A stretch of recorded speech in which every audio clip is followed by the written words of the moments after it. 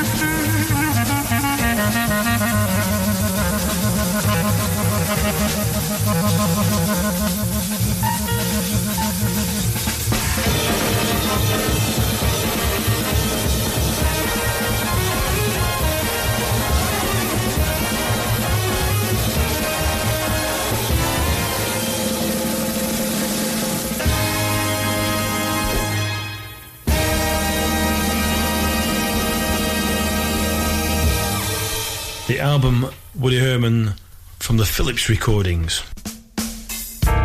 Hey, this is Bob Mincer, saxophonist, composer, arranger, long-term member of the Yellow Jackets, conductor of the WDR Big Band, and you are listening to Paul Rigby's Big Bands and Beyond. Over and out. Now, when I met this terrific musician way back in probably early 90s, I was with the Wigan Youth Jazz Orchestra and scared to death of everything that faced me with all the marvellous professional musicians that we play with, and the experience we had was incredible. And we were fortunate enough to record an album with him, which we'll talk about later in the interview. But since then, knowing Bobby Shew and what he's been up to over many, many years as a jazz educator, helping myself go to America to study, and many others around the world, is incredible. But of course, his integrity as a musician and as a great lead trumpet player and soloist too. So this is the interview, and it's the Bible, guys. So please sit back and enjoy the incredible Mr. Bobby Shew. Hi, Paul. It's Bobby Shew here. Hi, Bobby. It's been a while, but it's great and a privilege to have you on the show. Did you come from a musical background? As I read, you started on guitar. What made you change to trumpet? My second stepfather, where I got the name Shew, had a friend who was a guitar player, a lady in Nashville, a country player, and she came back to Albuquerque to visit her mom and so forth, and I guess we went down to her house, and she got out her guitar, and she played and sang a little bit for us, and it was impressive and so forth. I was 8 years old then, and a couple of 3 days later, they walked into my bedroom and handed me a guitar and a book and a pick. And I had a hell of a difficult time starting on that. Yeah, there was no teacher. The guitar was a full-size Stella with steel strings, so it sliced my fingers up pretty good, and we were about the same height. It was too big. My parents didn't know what they were doing. They should have bought something more sensible for me at that age.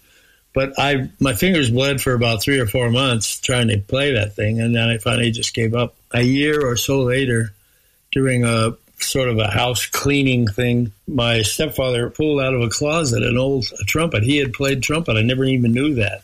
He had played trumpet for 2 or 3 years when he was in elementary school at age 10 or 11 or something like that. And he got the trumpet out and he tried to play on it, and it sounded god-awful, terrible. But I had never seen an instrument like that before, so I was kind of enthralled by the whole thing. And whenever they left me with a babysitter, I'd go in the closet and get that trumpet out and take a look at it and sniff it and whatever. At the age of 10, I changed from a parochial school to a public school. First day, a lady came around and said, "Any of you kids want to join the band?" And I went, "Yo!"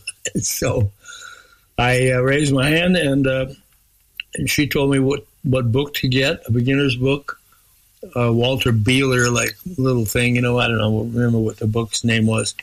But my stepfather sat with me one night after dinner a couple of days later, and he was going to show me how to play. What he did is he started me to make a buzzing sound with my lips, pinched tightly together, kind of like a bee, a kind of sound. And so I did it, and then he handed me the trumpet, and I tried to do that in the trumpet, and it really sounded horrible because it sounded like a loud bee.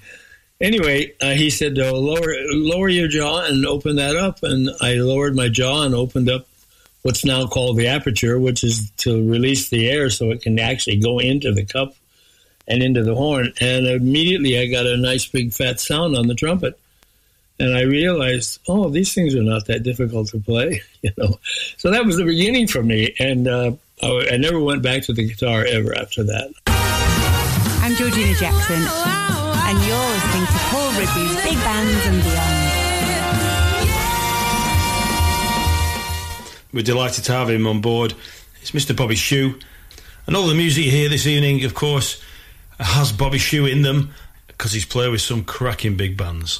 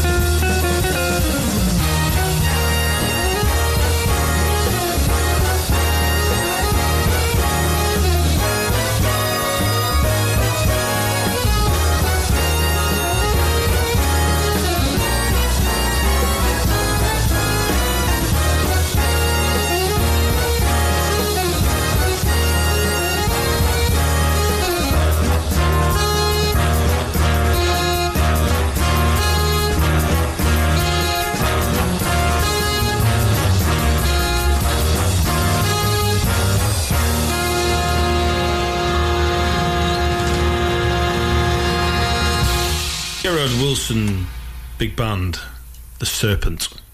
And of course, Bobby featured in that one, playing a trumpet solo. You ain't heard nothing yet. So, Bobby, how did you develop your playing at a young age, and what turned you towards jazz and performing live music? I had a very easy time with music for who knows what reason. This whole subject about inborn talent and stuff like that, it's a question that gets brought up an awful lot, in the world. I think talent, in my definition, is a lack of barriers. Barriers are many. They can be physical, they can be mental. And what I had, where I got it, I don't know. I've thought about that many times to try to analyze and realize. But there are two natural gifts that a musician would hope for, and they are what's called a good ear, which is not perfect pitch because it's a very imperfect world. And scientifically, you can't build any instrument perfectly in tune. It's impossible. That's why we have a tempered scale and things of that sort. But having a good relative pitch ear, which means that if you knew how to play, God Save the Queen, you could do it in any key. Some of them would offer a little more difficult cross fingerings and so forth, but you would do it by pitch relationships rather than by perfect pitch. And so I had that. And the other gift is an internal sense of rhythm where you don't have to, you can feel a measure go by, you can feel the beat, you can feel rhythms, and you don't have to count things on your fingers and stuff like that. And so I had both of those things, and plus the fact that I was kind of a precocious kid in math and art and things of that sort, so I could read. My stepfather showed me the mechanics of sight reading very quickly, and I grasped it easily, and so I could read immediately all of the tunes in the beginning book, and so I had an easy time with that. At 12 years old, I was asked to join a band. A bunch of older kids and some adults were forming kind of a little jazz band, and I didn't know what that even was. But the trombone player, who was a senior in high school, 17 or 18 years old, was a neighbor of mine, and he knew, he had heard me play, and he knew I could kind of play pretty well. I was first chair in school bands and things like that. So he mentioned me to the leader to join the band, and I went to the rehearsal, and we were playing music of like Glenn Miller stuff. It was like, this was like 1953, probably more so. I enjoyed it. I thought, wow, this is pretty cool. And on a break, the baritone and saxophone player and the rhythm section, they started jamming a little, just messing around.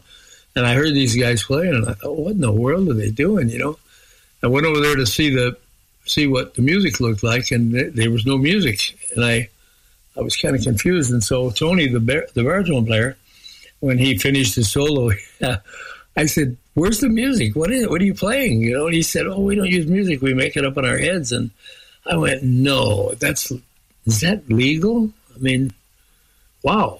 So I said, can I try that with you guys? And he said, yeah, get your horn. You can take a solo when Kenny finishes. And I went, wow. So I got my horn, and I blew a few notes quietly on it to figure out what key they were playing in. And I just sat there and I listened to the bass, drums, rhythm, chords coming from the piano. I didn't know they were called chords.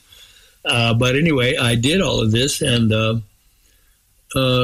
for a few minutes. And then when I came in, I just tried to play notes that fit with the chords that I heard and made them rhythmically feel right with the rhythm section. And I closed my eyes because Tony had his eyes closed, and I thought that was part of it. So anyway, finally somebody had to tap me on the shoulder and stop me because I was so into this. It was like an out-of-body experience.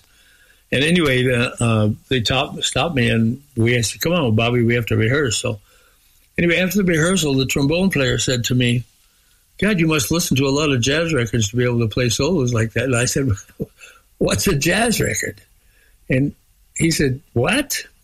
And so we went to his house, and I went into his bedroom with him, and he played 2 tracks from Dave Brubeck's first album, Fantasy album, and then 2 tracks from Stan Getz album and 2 tracks from a J.J. Johnson album. And I had never heard anything like this. The only thing I had ever heard, and this explains a little bit about my origins, is my grandmother and my mom, we lived with my grandmother's house, and they both liked classical music, and they used to play Mario Lanza and the Great Caruso, opera kind of things, and they'd listen to the New York Philharmonic every Sunday night on a radio broadcast. Bell Telephone Hour, it was called, and so I was, just a baby, but I would lay in the diapers on the floor and listen. I had an uncle that was a real classical music freak. The only thing I ever heard that was close to that is my mom and my grandmother used to play some, dance band albums, like mostly Guy Lombardo, Wayne King.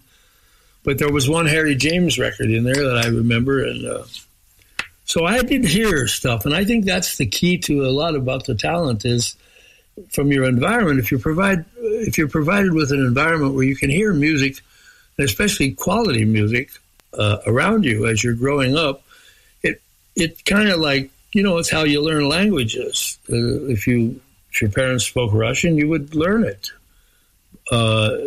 If they spoke 3 languages, you would learn all 3.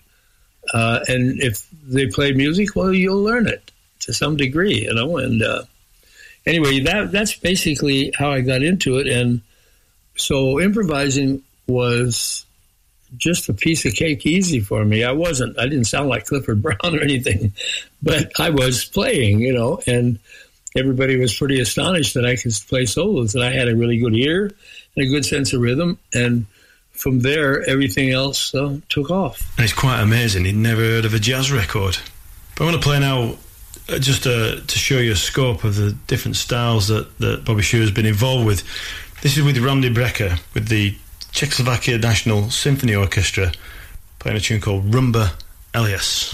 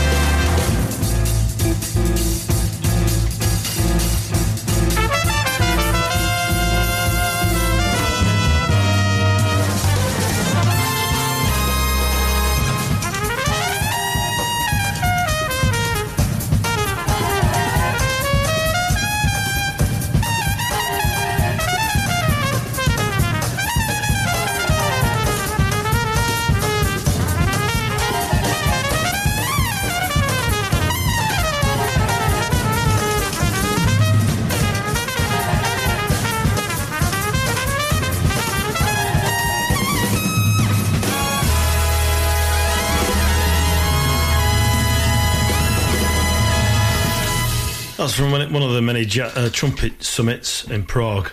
The Mendoza arrangements also featured on there Jan Hassenhol.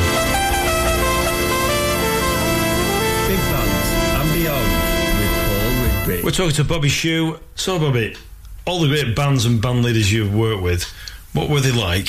I'm thinking particularly like Buddy Rich, Tommy Dorsey, Woody Herman, etc. But I know there's many more.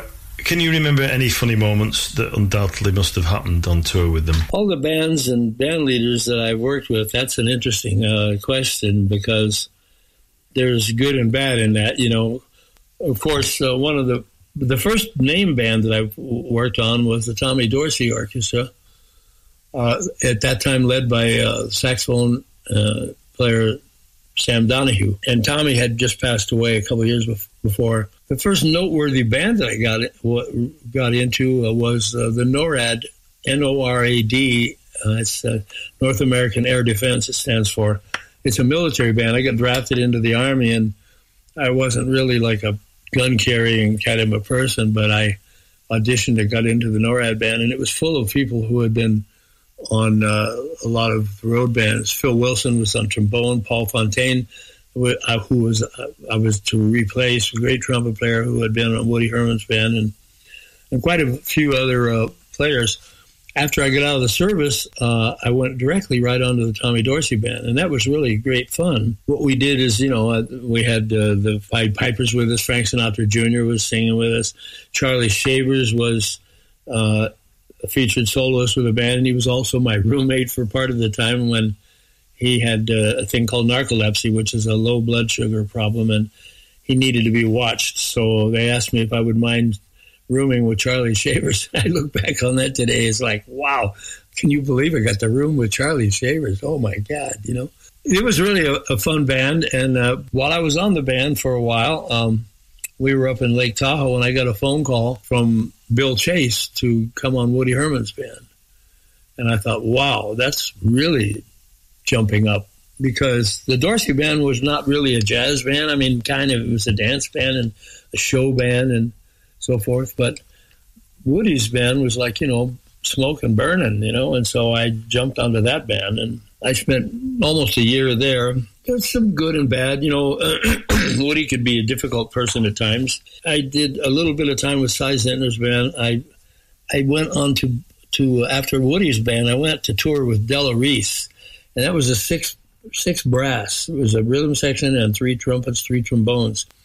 And so I was playing lead trumpet for Della Reese for a while. That was really a lot of fun. Della was a sweetheart of a woman to work for. She's just a great singer and very special. But I did that for a while, and then from there, I got called to. I went on a brief thing for about 6 weeks with Benny Goodman's band, playing the lead chair and having to do all of Harry James' solos. That was really a challenge. This is Elliot Deutsch from Los Angeles, California, here on Paul Rigby's Big Bands and Beyond radio show to wish you a Merry Christmas and a Happy New Year.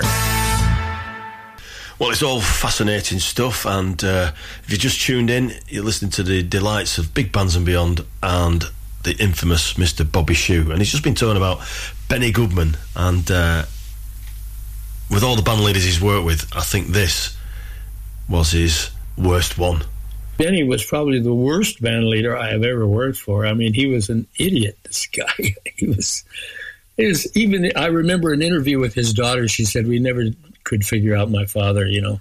I think this was before they knew the term bipolar. I think that might have been what he had. He was like, he could be really cruel to people in the band, you know. And I did his band twice. I did it later on when he actually hired Louis Belson's band that I was playing lead on to do a tour with Benny. And, oh, my God, he was screaming at Louis Belson, trying to tell him how to play the drums and everything. It was like, it was horrible, you know. But Benny was what he was. He was a great clarinet player, without a doubt, but just a difficult human being. Big Bands and Beyond with Paul Rigby. And other bands that I played on, Terry Gibbs' band was one of my favorites. That was like, I took Al Persino's place on that band, and man, that's all that great writing, Bill Holman and Al Cohn, and oh boy, some beautiful music and great players, you know. I also I did some things with Bob Florence. He was a great writer and a great guy to play with. And then came Toshiko's band, of course, and that was like a turning point, you know. This is Callum Al, and you're listening to Paul Rigby, Big Bands and Beyond. All those great band leaders he's worked with, and fascinated to know about Benny Goodman and what he was like. Right, of course, I asked him about the Buddy Rich Orchestra too. I would have to say Buddy Rich's band, stepping back previous. When I went on Buddy Rich's band, it was when the band was actually formed in 1966. And I went on as the jazz trumpet player the first day of rehearsal. And the guy that was playing lead trumpet, I won't mention his name because he's a known person, but he had a tendency to rush, and his chops weren't really up to the full skinny as a lead player yet, so he was problematic. We played about 3 tunes, and Buddy had a fit and screamed, "Why can't I get a lead player?" And the baritone player, Steve Furlow, mentioned, "Why don't you try Bobby on lead?" And I went, "Oh, my God, no." Anyway, I went over to the lead book, and I played one chart called Step Right Up by Oliver Nelson. And it was a medium swing, shuffly kind of thing. And incidentally, I had started messing around with drums when I was 14 years old. I didn't own a set of drums, but I owned sticks and brushes. I used to bang on cardboard boxes and tables and chairs and the backs of record albums and stuff. But I had that internal rhythm thing, and so Buddy could hear that in me immediately. And so he said, "You're the lead player, you know." And I thought, "Oh, my God, how am I going to do this?" And I told him, I said, "I don't really think I have the chops for that." And he says, "Don't give me that crybaby crap. Go home and get your chops together. You come in here tomorrow, you're the lead player. You got it?" I went, oh, help. You know, but anyway, I went home and got out my lead mouthpiece and practiced on it that night. And I came in the next day, and although I got a double hernia and everything else and cut my chops all up, and I beat myself to half to death, but I was loving learning to play lead trumpet. And with Buddy, it was one of the highlights of my life, you know.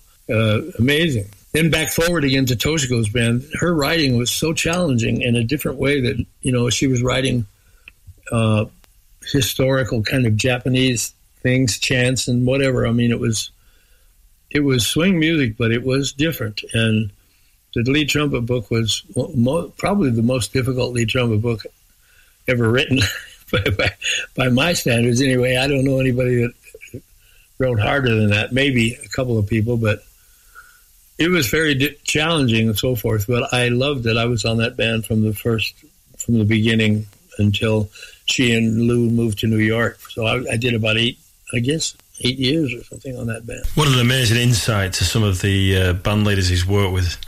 And I'm sure there's plenty more stories where that came from.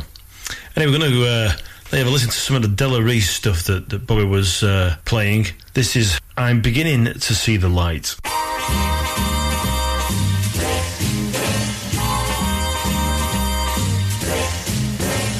I never cared much for moonlit skies. I never winked back at fireflies. But now that the stars are in your eyes, I'm beginning to see the light. I never went in for afterglow, a candlelight shining on a mistletoe.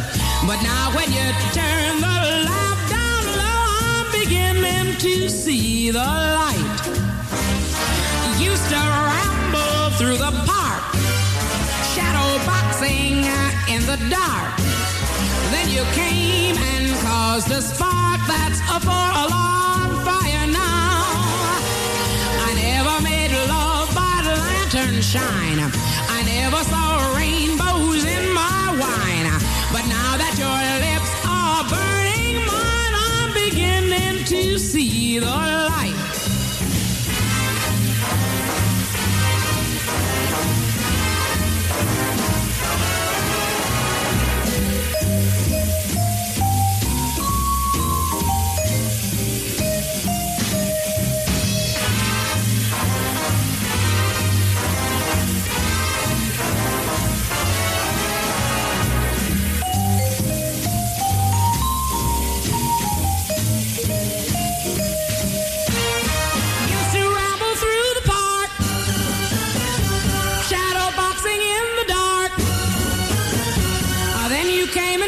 a spark. Oh, that's a four-alarm fire now.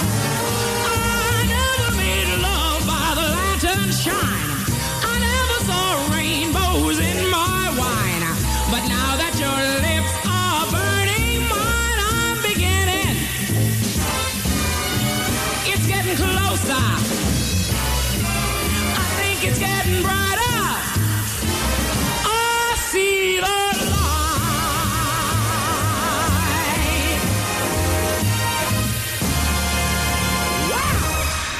If you just join us, this is Paul Rigby's Big Bands and Beyond monthly show, and a special guest with us, the unmistakable Bobby Shew, and he's talking about his life and the things he's been involved with.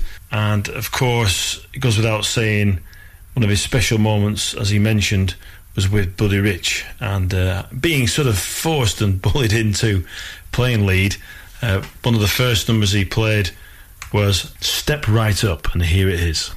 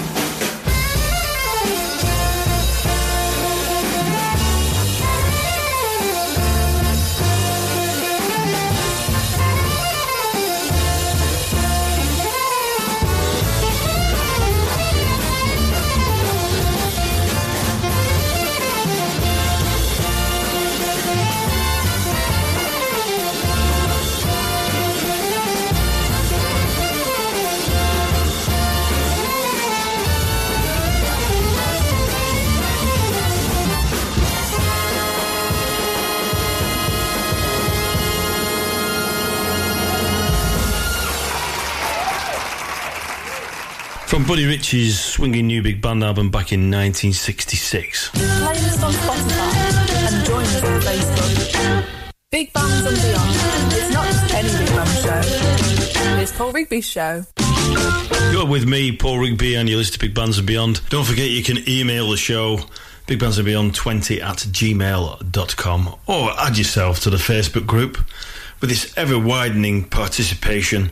Of course, Big Bands and Beyond. And special guest, trumpet player, Mr. Bobby Shew. Also, if you know of a date of a big band, or you want to be featured on the show, please do get in touch. We want to spread the big band word worldwide on the Wibbly Wobbly. So, I also asked him about his writing and his music that he obviously toured with, and what he used in a lot of the youth bands that he featured on throughout the UK when he came over here, and obviously throughout the United States of America. So, Bobby, as you've grown in your playing and the people you play with and stuff, I guess it's fun as well to write and arrange. So, how's it compare to playing, and what makes a good arrangement? Writing and arranging music is something that I don't consider myself to be top-notch at. I have studied it a little bit. I did my first arrangement on Blueberry Hill when I was 14 years old, because a trumpet player in this little band that I was playing with used to be a pretty good singer, and he would do Fats Domino tunes and Little Richard tunes and so forth. And so when he would go out to sing, we didn't have an arrangement. We'd try to jam. So I thought, well, I think I can write up some parts for that. So I sat in English class in school and wrote out parts, and I had to find out about transposing the E-flat to E-flat for the alto saxophones, and learning bass clef for the trombones. And it was quite a challenge, but I can't say I never studied, because I have certainly looked at a lot of arranging. I started being a professional music copyist about 14 years old as well, because I had to write out the parts. So I learned to do that. And then for a lot of years, I copied for Bill Holman, and I copied a lot of stuff in L.A., some Shorty Rogers things. And every time I copied, no matter who it was, whether it was for TV, a movie, soundtrack or something, I always studied people's scores, you know. At one point, I was touring with Barbra Streisand, and Peter Matz was the conductor, really a great arranger and composer. I asked him to give me some lessons, and he said, I don't teach, but he said, what you can do is Barbara's scores are in a case over there, and if you want to select some tunes that you like the arrangement of, and you can go over and pull the scores out and take them home with you and study them a bit. And so I did that for a while, and I photocopied some pages, and I started learning some things about string writing a little bit, and voicings and ranges and stuff. I bought some books about it, you know. There's quite a number of really good books out there in the market now about how to write for different kinds of things, you know, Henry Mancini books, Sammy Nestigal books, things of that sort. Hi, I'm Bobby Shue. You're listening to Paul Rigby's Big Band and Beyond.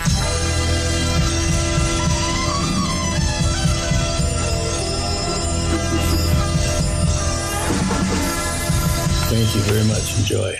It's interesting, he didn't have any formal study about arranging, and he just picked it up by his own intuition, and the bands that he's in are looking at other scores, which is great.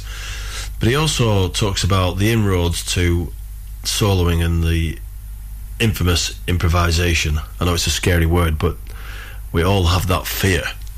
The thing about writing is it ties in with improvisation in a way, for me at least, in that when you're writing, you're improvising, but you're doing it slowly. You have time to erase and go back and revoice something, or stop and try it and maybe change it. But when you're actually playing, it's spontaneous. But I do like to write and arrange a little bit. I do compose some things. My tunes are kind of simple because I don't think in terms of 12-tone row and all kind of avant-garde things. I have a simple romantic ear, and that's what I hear. So a lot of my tunes are simple little love songs, like the two tunes I wrote for Blue Mitchell, Blue and Can't Stop the Crying. I started writing some tunes when I was, I think, about 17 or 18 years old, maybe, little blues tunes and whatever. Some of them have done very well, actually. You know, I enjoyed writing an album of strings of Brazilian music just some years back. Oh, that was 18 years ago or so, but I enjoyed writing that with string section and all that. It was really fun. It turned out really nice. But I'm not really like a Stravinsky type of a writer or anything like that. What I really like to do is play. That's the epitome of being a musician for me, is jazz playing, spontaneous playing. Big Bands and Beyond with Paul Rigby. Well, talking about your writing, Blue is such the perfect ballad, a beautiful tune. And I think the album in question is Salsa Caliente. And again, another brilliant album. Big Bands and Beyond with Paul Rigby. When I talked to Bobby a few weeks ago, I mentioned an album that I had on cassette that somebody gave me, and I lost it, and I must have worn it out, really, because I knew everything inside and out, but it was a recording of him with the Nelson Column Big Band, directed by Alan Downey, and on lead, Derek Watkins. Who else, other than Bobby, would have had this recording? Of course, I was over the moon when he said, I'll send it to you. So there'll be more great music, great chat, and wonderful anecdotes from Bobby in part 2. We've also got the gig list. No pandemic playlist this week, I'm afraid, but keep them rolling in, of course. I always like the charts that you lot chuck at me, and you can obviously email me or get me on the Facebook. You're listening. Yeah, like all the time I'm listening to the station that swings. This station really swings me. The swinging sounds and music. Ooh, swinging, ringing. It's the station that swings.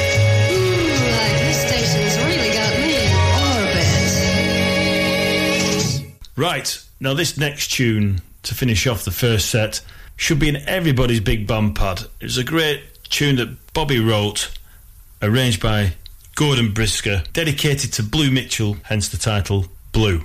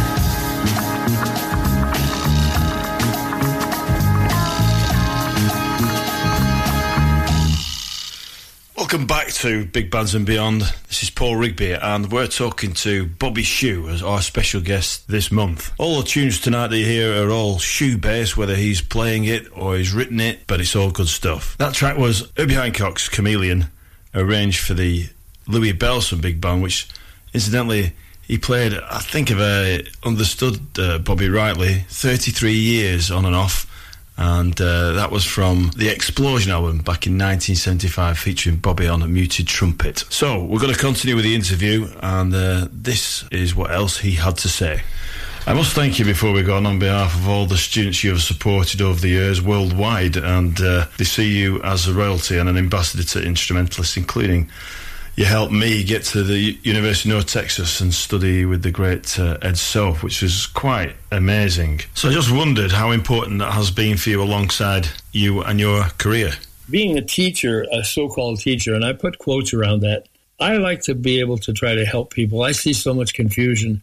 The world of music pedagogy has been very confused for years, hundreds of years. And very few of the teachers that I come in contact with have ever studied things like the real anatomy of the human body and the neuromuscular systems and how things work. Whether you're a drummer or a piano player or a guitar or a trumpet, sax, doesn't matter. You're using your body, and I think it behooves us all to at least understand how muscles work and how the neurons in your brain help set up programs. And it's called kinesthesia. Some people call it muscle memory, but it's neuromuscular, because the muscles, that's like a piece of flesh that gets a message from a neuron in the brain. And when you do repetitions and things like that, you're setting up patterns in the brain that tell the muscle how to function.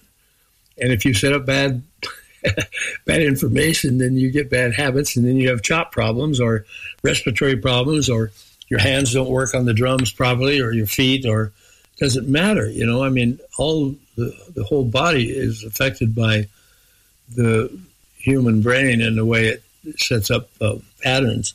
I like being able to help people play better, you know, because I get tired of seeing kids struggling and suffering, and, you know, the frustrations and the disappointments and all the things that people normally go through when they're trying to learn to play. It's a travesty to see all of that, you know. But I gave my first lesson when I was 14 years old to a 9-year-old kid that lived about a block and a half down the street from me, and his mother knew that I could play well for a 14-year-old kid, and so she asked me to give little Joey a lesson. I said, well, I don't know how to teach. I never had a lesson myself, and that's actually true. I sat with a band director one time and asked him if he could help show me how to do some double tonguing or something, but he was terrible, and I didn't really learn anything other than to stay away from him for the most part, you know. I sat with little Joey, and what I mostly did is When I started to teach him to play the scale, and the first time we got together, it bored him. So the next lesson told him, that on that little scale, the first 5 notes of that scale, there's a guy by the name of Louis Armstrong. And I mentioned that because when I walked into his house to give him a lesson, there was a Louis Armstrong LP on the coffee table. And I asked him, I said, is that yours? And he, well, it's my dad's. And I said, do you ever listen to it? And no. And I said, well, that guy uses the first 5 notes of the scale, and he plays a great song. And it goes something like this.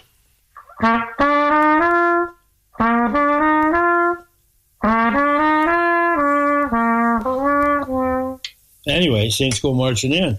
The kid loved that. I taught him that and how to swing it a little bit and wiggle his backside, and he did. I had a realization. It took me years before I had the full realization, but teach music and then bring the trumpet skills up to the level of the music. Don't just make kids play scales and stuff that's like boring. So that was 66 years ago that I gave the first lesson. I didn't teach a lot, but when I was in college, quite a few, about a dozen or so little beginners. And that was always interesting to teach at the beginning level. I do some beginners now. I mean, I've got a few. And what's good about that is that I teach really fundamental stuff about the body, how it works, how to warm up, how to breathe, how to control, how to produce sound. I teach acoustical physics, but I do it in a C-spot run, simplistic way that a 10-year-old kid can understand it. And it's really cool to start a kid on the right materials. There's an old thing about, somebody said to me one time, Bobby, you're lucky. And I'm thinking, lucky? What do you mean lucky? And then I remember there was a bit of a little writing, you might call it a bit of an axiom of sort, that has the word luck written L-U-C-K, and it stands for laboring under correct knowledge. I thought, oh boy, that's good. I think the idea is, there's this thing, the outliers and all that, 10,000 hours that they think people need to learn to play. I don't necessarily agree with that. I think 10,000 hours of wrong habits, no wonder it takes 10,000 hours. I think when we start people properly, they learn faster. I just like teaching. That's all I can say to you about that is I've tried to help a lot of people. I've got, people, they say, how many students do you have? I have no idea. Thousands. Right now I'm involved in 7 different universities in the United States doing master classes and occasional private lessons with some of those kids.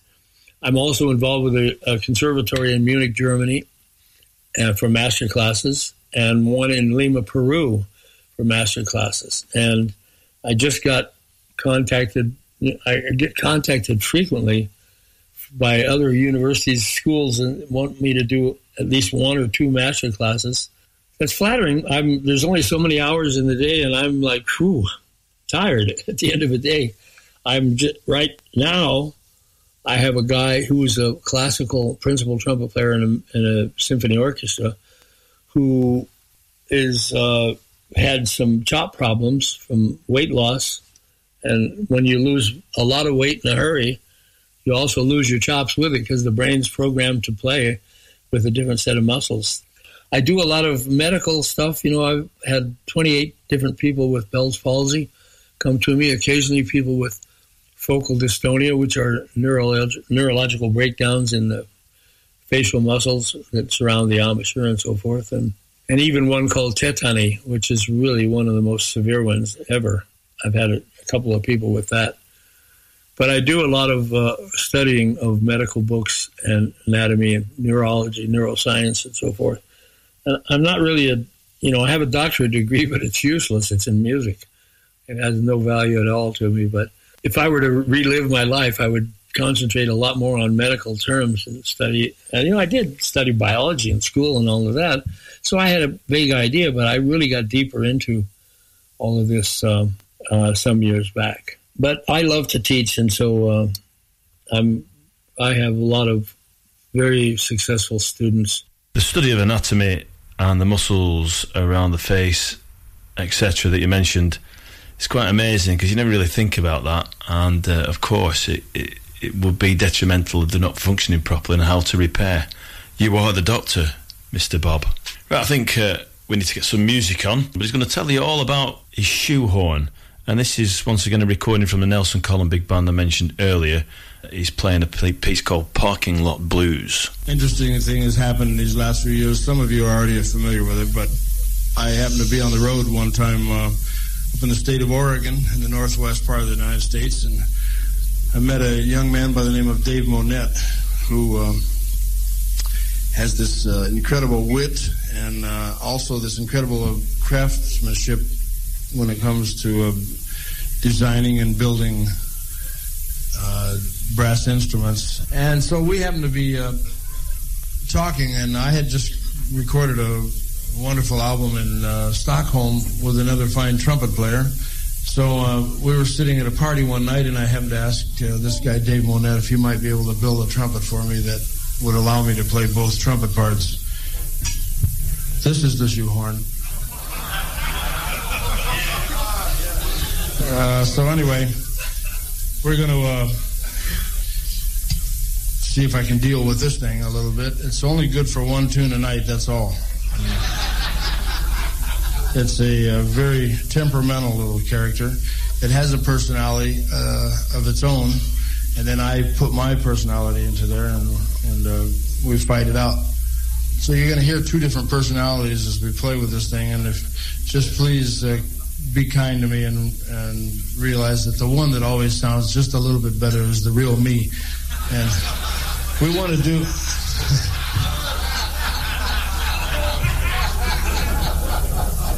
We wanted to do for you a composition by the great bass player Ray Brown. This was this little tune you might find curious. It was inspired by a Barney Kessel guitar clinic a few years ago, whereby some young high school guitar player raised his hand and said, "Mr. Kessel, what's the single most difficult thing about being a professional musician?" And he stopped and thought for a moment, and then he said, "Trying to find a parking place." Right? They know. I mean, the gig is nothing if you just can't park. So anyway, we're going to do this tune that was written by Ray Brown, inspired by that story. This is called The Parking Lot Blues.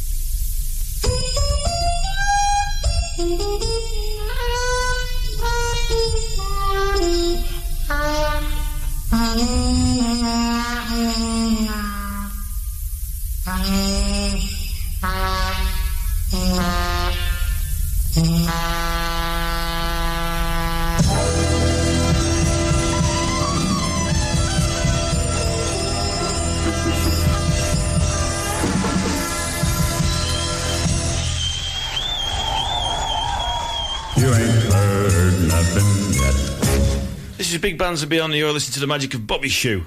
He's with us talking about his life as a musician. But next up, when he spent time with the Wigan Youth Jazz Orchestra, which I was privileged to be part of the gang on this particular album that he recorded with us, called Aim for the Heart. The track we're going to play for you now is Stevie's Wonder.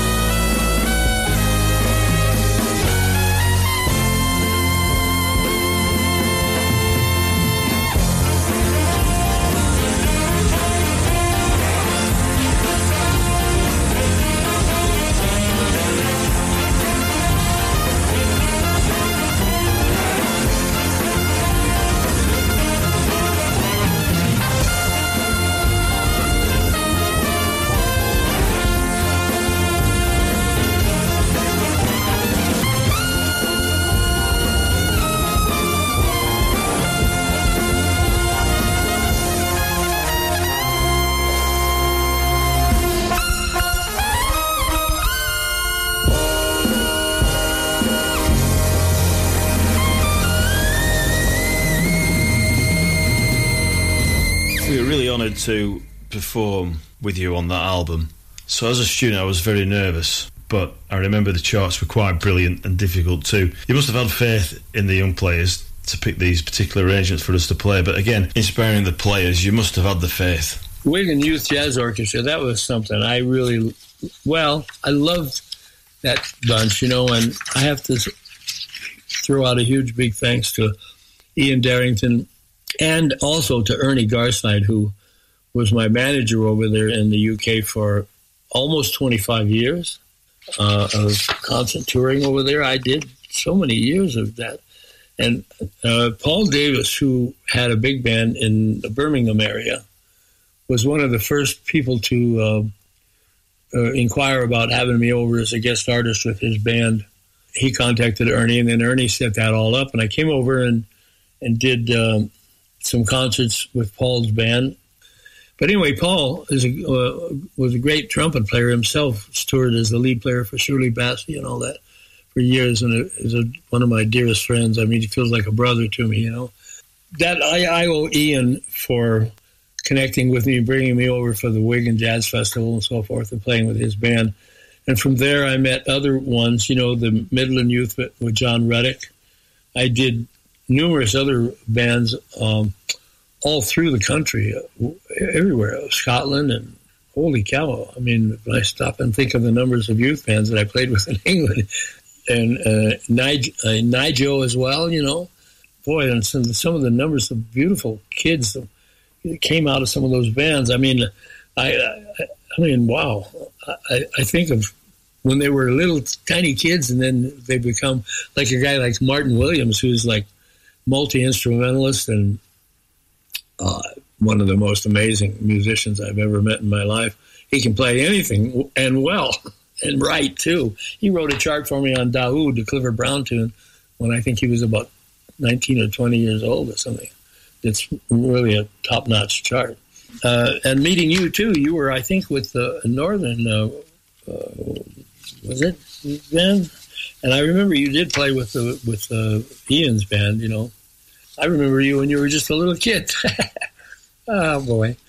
Anyway, I have such fond memories. And that Aim for the Heart album that we did with Wigan Youth Jazz Orchestra is a very, very popular album. I don't know if it's even still in print, but I have a few copies of it here. It was great fun, though. You playing with the big bands, I think you were over at least once a year, it seemed to be. And you managed to go the breadth of the UK.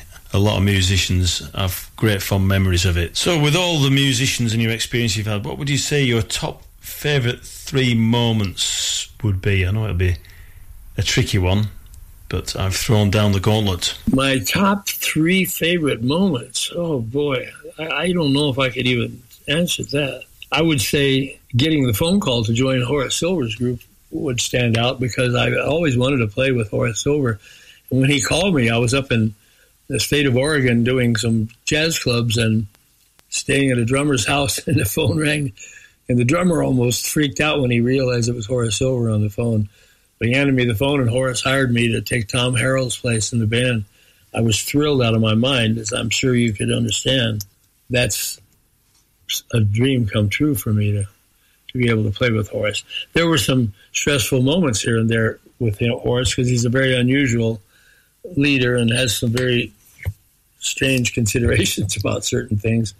But I learned so much from being on that band, and I enjoyed the guys in the band were amazing. 2 saxophones. We had Ralph Moore and Eddie Harris at the same time. Did a couple of albums with Horace. Really, some really wonderful things.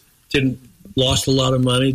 He doesn't pay worth a damn, So it was that.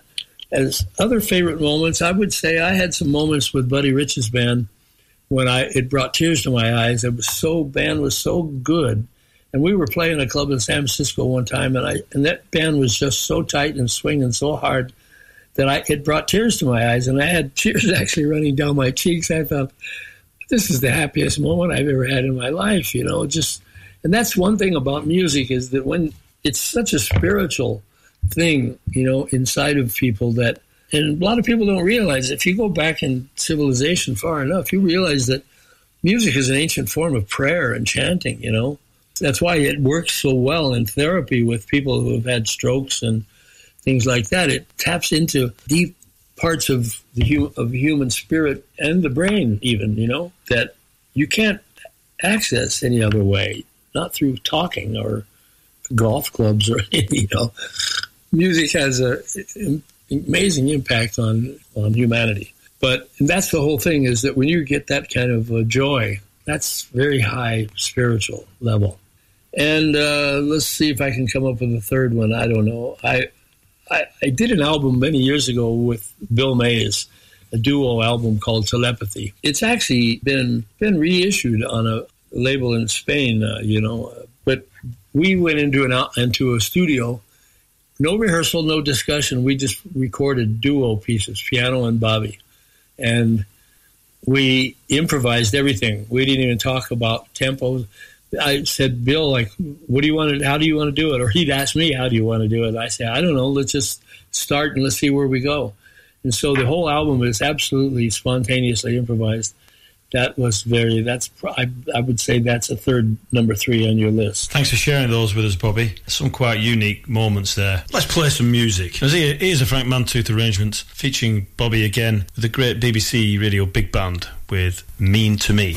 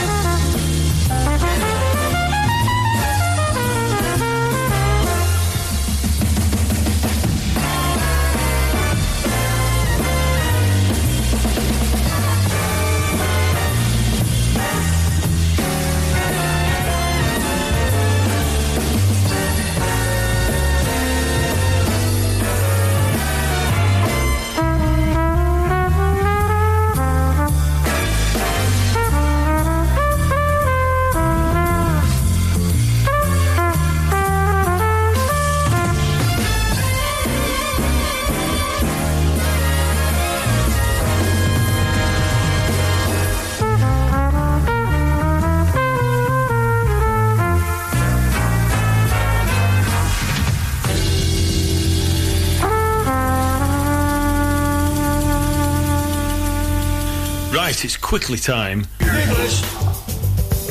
So, pens and paper usually at the ready. The 9th to the 6th of Feb, 9th of Jan to the 6th of Feb, the Ronnie Scott's Jazz Orchestra, which will be quite a good one to start the new year.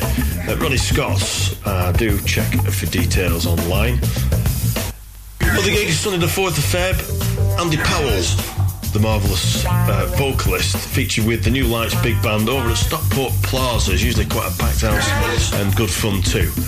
That's Sunday afternoon at 2 p.m. on the 4th of Feb. Tickets are £15, concessions £14. Telephone number 0161 477 7779.